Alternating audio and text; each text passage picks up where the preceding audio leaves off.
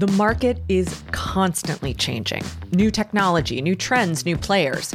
We can either treat the constant changing and uncertainty as a threat, or we can treat it as an invitation to see everything we do as a work in progress. I'm Tara McMullin, and this is What Works, the show that takes you behind the scenes to discover what's really working as small business owners build stronger businesses. Now, all this month, we've been looking at the process of value creation, how we wind up building the products and services that we sell. We heard from Alicia Robertson about how she turned her book into the idea for a membership community. India Jackson shared how she went from modeling to photography to running a brand visibility agency. And we heard from Michelle Marquardt DeVoe about how she took a tried and maybe not so true model for offering voice teaching services and turned it on its head to improve how she delivered value and to make more money.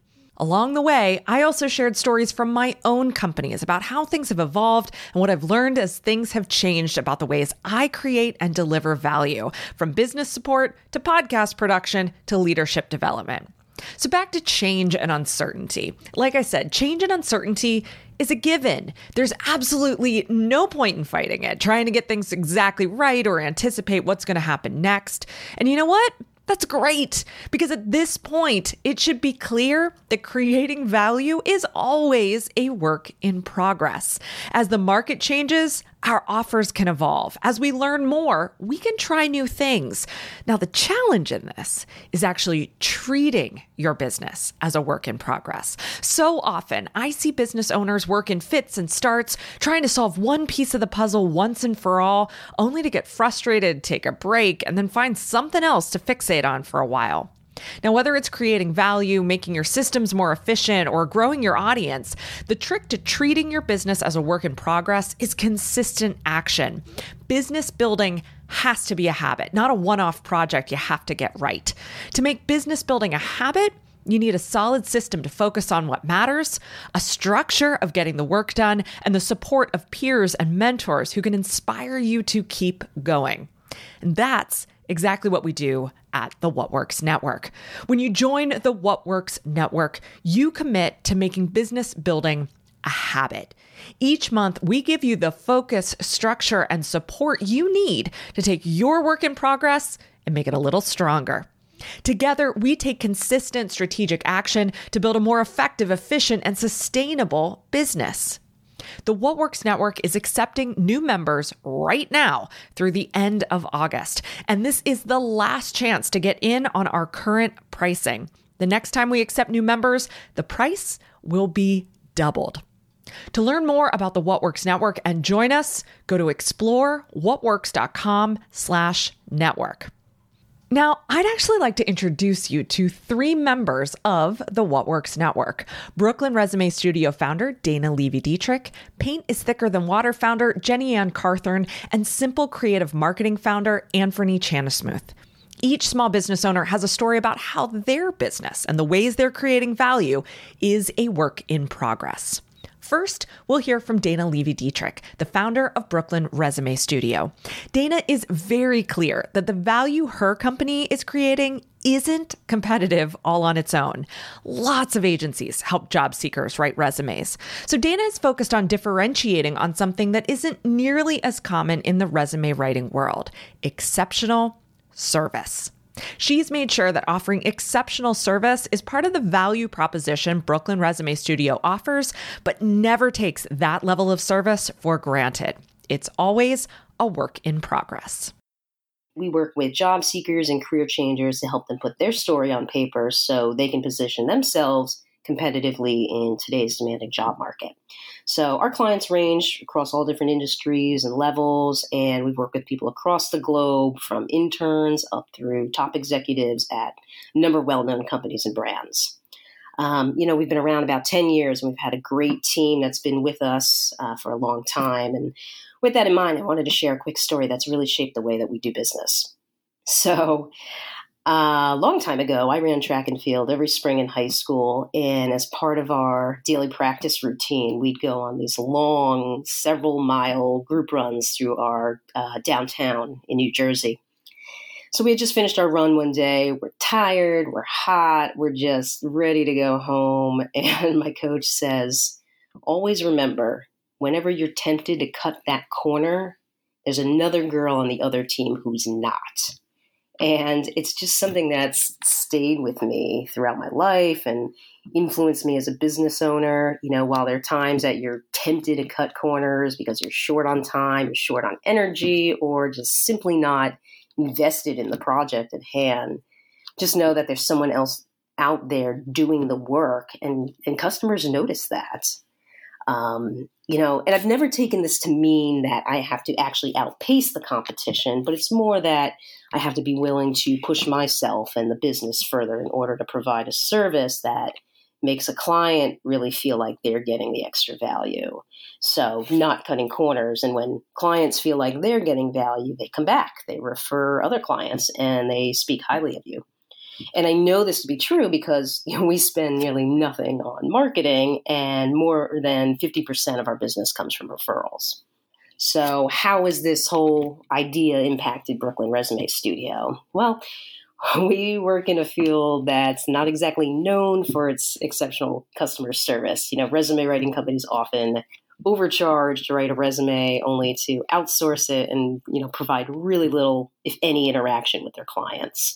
And that just never sat well with me, having started this company as a career coach where providing a great customer experience is really at the root of what you do. Over the years, we've hired a number of team members, and unfortunately, many haven't worked out simply because they just didn't share that commitment to customer experience, and it showed in their work. I'll remember one day a client reached out to me. She'd been working with my colleague who reported into me. And the client was frustrated. She'd been working with this team member who didn't seem to be on the same page as far as what she was trying to achieve with the resume. The team member had been taking a long time to get back to her, not really giving her the overall experience that our brand promises. And I'll never forget what she said to me next. She said, "Dana, I was so excited to work with you guys, and I kind of feel like I got your B team." And that just broke my heart. I immediately put myself in this client's shoes, and I imagined her disappointment, and I just immediately knew that we had to do better here. So among other measures, we let that staff member go. I worked personally with this person to remediate the situation. And I even upgraded her package to make sure that, she was getting more value, but also that she felt heard by us. Customer experience is not something every company cares to or really can even afford to prioritize. And, this always comes back to bite them. Especially for us as a premium high price service, it's really critical. Sure, working one-on-one with every client takes time, and it kind of limits the capacity of what we can take on. But it also allows us to provide a more personalized, targeted experience. And that's ultimately what gives our clients confidence to invest in our premium services. So we have our standard packages and guidelines, but we're also known for going above and beyond. Some of our best reviews have actually come from customers who were initially dissatisfied and then changed their perception once we put the time and effort into fixing the problem and making sure that they felt heard. And then those testimonials have actually gone on, given other prospective customers the confidence to invest. So we see the immediate return of making sure that our customers have a great experience with us. And really, that magic ingredient is the customer experience. It's about going above and beyond, providing extra value where we can make it work as a business, and just making sure that what we're providing is so good that people can't help but talk about it. And, in other words, not cutting corners. And because of that, we have a 99% satisfaction rate among our client base. And that's even kind of rubbed off on me personally, too. I have days where I'm tired. I still have to proofread a lengthy, complex document at the end of the day. But, when moments like that arise, I always try to ask myself, is this in the best interest of the client? Or is there a better way to do it that will ensure they're happy with the end product? Like proofreading it tomorrow morning with fresh caffeinated eyes. The way you create and deliver value is never just the end result. It's also the experience your customer has as they buy from you or work with you. As Dana has built a stronger and stronger business, she's continued to work to make exceptional service a core part of her value proposition. Next, we'll hear from Jenny Ann Carthern, founder of Paint is Thicker Than Water Studio of the Arts. Her approach is all about helping people train their creative muscles and let go of limiting beliefs and mindsets they have about themselves as artists. Jenny Ann shares how developing an online course with a minimum viable product mindset helped her see the whole project as a work in progress. I help beginners realize that making art is a process. It's a learning process. It's about practicing your skills, not being perfect, and it's about the process of making, not the end product. So it's just like athletes. Athletes train for competition, but the only difference here is that artists, we don't train to compete against one another. Maybe some do, but most don't. But what we train for is to connect to society, connect to ourselves, and to connect with others. And more importantly, is to connect with your soul. So in the last few months, I've really been creating more value by first reviewing my past content that I created, reflecting on how I work with my students in the past, and I've been taking a really hard look at the results, experiences, and the transformations that my students have had as a result of working with me. Then I chose a model to work with. The minimum viable product, it was mentioned in an accelerator program that I was in by Jennifer Lee from the Right Brain Business Plan, and in a book by Eric Ries called The Lean Startup. What I really liked about the minimum viable product is that it had messages that really resonated with my brand and really similar into the way that I like to work. In that it focuses on practice, not perfect, and process, and not the end product. I mean, eventually you get to an end product. And to be honest, I didn't follow all the steps of the minimum viable product, but I took what I thought was valuable for myself and my service, and I modified it into a language that works for me and my business. And so some of the things I liked about it is that in the past, I've created products, I created classes, products, and all sorts of things. And sometimes it would be a hit, and sometimes it would be a miss. But every time it would be a miss, I wouldn't try that product again. I just throw it out, and I wouldn't give it another go. But what the minimum viable product is teaching me is that, yes, maybe it doesn't work the first time around, but if I look for the weaknesses that I had, or maybe I did something wrong, like a misstep or something that went on in that process, take a look at it again and then rearrange it and then put it back out there again.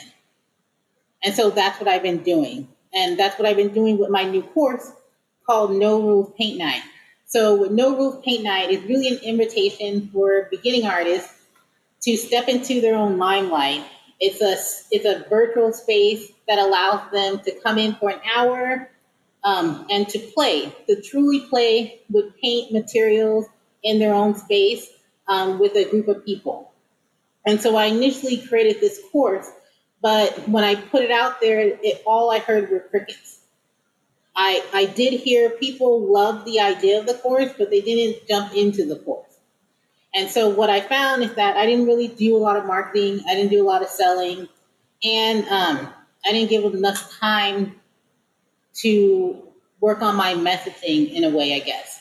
And so this time around, I'm looking back and I'm working on those areas that I made mishaps on. And then I'm going to go back out and I'm going to put the course out there again. And this time around, I'm also going to get feedback from my community to see what they love about it and what they don't love about it, so I can make edits and changes to it. So that's what the minimum viable product is really like for me, and that's how I feel the true value of it is. So this time around, No Rules Paint Night is not going to be a course. It's going to be a workshop. It's going to be a workshop that allows people to come in, play with paint, and experience the making process. And that's the whole first step of getting into the practice of making art in a non-judgmental space. And so this process of creating value has really helped me to really discover my brand values, my brand purpose, and mainly to discover what I want to give back to others in that, which is basically a sense of hope through the arts. I love how Jenny Ann's approach to art and approach to creating value mimic each other. They're both about letting go of the need to make it right and instead just get making. By using the minimum viable product approach, Jenny Ann has been able to embrace getting a little messy with the way she's creating value so she can build a product that people love over time. Finally, let's hear from Anthony Chanismuth. Anthony is the founder and director of Simple Creative Marketing. Anthony shares how the case study and content marketing service his company provides has evolved over time, from a significantly underpriced experiment to a refined and profitable service that's a joy to offer. I want you to take note of how Anthony reworked the service over time to find the sweet spot of value creation, pricing, and operations. My name is Anthony Chanismuth, and I'm the founder and director of SimpleCreativeMarketing.com. We're known for producing customer success stories that attract great clients, builds credibility quicker, and helps salespeople to sell more effectively. I first launched SEM as a blog writing service. That was back in 2016, around September. And I used a process outlined in a book called 7-Day Startup by Dan Norris. I'd spent a few hours putting up a landing page. I added a buy button and priced it at $300 AUD per month for unlimited blog posts. So that works out to be approximately $215 USD. As a launch offer, I offered the first 5 customers 50% off the monthly rate. So that's really about $100 for unlimited content per month. So that's an incredible deal, right? The interesting thing was that 2 of the first customers that I obtained were from a Facebook group that I was in at the time, and they wanted me to interview their clients and produce case studies for their businesses. I was warned early on by a couple of people that the starting price point that I had was really not sustainable. And it wasn't long before I discovered that they were right. About 12 months later, a mentor helped me calculate how much it was costing me per job delivered. And it was glaringly obvious that our service was severely underpriced and that I wasn't paying myself a salary, let alone turning a profit. This helped me to increase our rate, factor in a healthy profit margin, and get profitable for the first time. So I doubled our rate overnight and then landed our first US client at $560 per month. Soon, another opportunity to create value arose. I noticed that our clients were struggling not only with their content, but with their entire marketing. They essentially had no marketing plan and they had nobody to drive their marketing in-house. So my mentor suggested that I test an outsourced chief marketing officer service with a handful of clients, as that would be of greater value to the businesses and also had the potential to be more profitable. So I tested an offer with a couple of our content clients, and soon I had 3 clients paying me $1,200 USD per month, working with them 4 hours per week on their marketing. Eventually, I dropped the service as I realized that whilst it was making good money, the CMO work was draining me and taking me away from what I enjoyed the most. That's helping business owners with their content strategy and taking the pain out of creating high quality case studies that get businesses more leads and sales with less content. Our rates currently start from $400 USD per case study, and my business is much more sustainable. So this journey of creating value has really helped me to do a few things. First of all, to challenge my own assumptions around what things are worth, especially my own skills and experience. Secondly, to identify and talk to customers or potential customers to understand the real challenges they're going through and what problems they are willing to pay good money for. And finally, to also make sure that I factor in a few important considerations before I put a price on anything. Things such as owner's pay, profit margin, and how much it actually costs to deliver each job to the client. I know so many folks stress out over getting an offer right out of the gate. But Anthony's story tracks with many of the small business owners I know. It's not about getting it right at first. It's about getting it right over time. Creating value is always a work in progress. How we deliver that value, market it, price it, package it, that's always a work in progress too. If you're sitting on an idea you're excited about, remember that you don't have to get it right to give it a go. Assume that it's going to be a work in progress and start somewhere. Then refine, repackage, and rework it from there. Special thanks to Dana Levy-Dietrich, Jenny Ann Carthern, and Anthony Chanismuth for contributing to this week's episode. Find links to Brooklyn Resume Studio, Paint is Thicker Than Water, and Simple Creative Marketing in our show notes. Remember, you can join Dana, Jenny Ann, and Anthony inside the What Works Network so you can build a stronger business with us. We're accepting new members now through the end of August, and this is the last chance you have to lock in our current pricing before it doubles in September. When you join us, you'll get to plug into the focus, structure, and support you need to build a stronger business little by little. To find out more and join the What Works Network, go to explorewhatworks.com/network. What Works is produced by Yellow House Media. Our production coordinator is Sean McMullen. This episode was edited by Marty Seafelt. Our production assistant is Kristen Runvik with help from Shannon Paris. Find over 290 episodes of What Works, plus our free weekly newsletter on building a stronger business at explorewhatworks.com.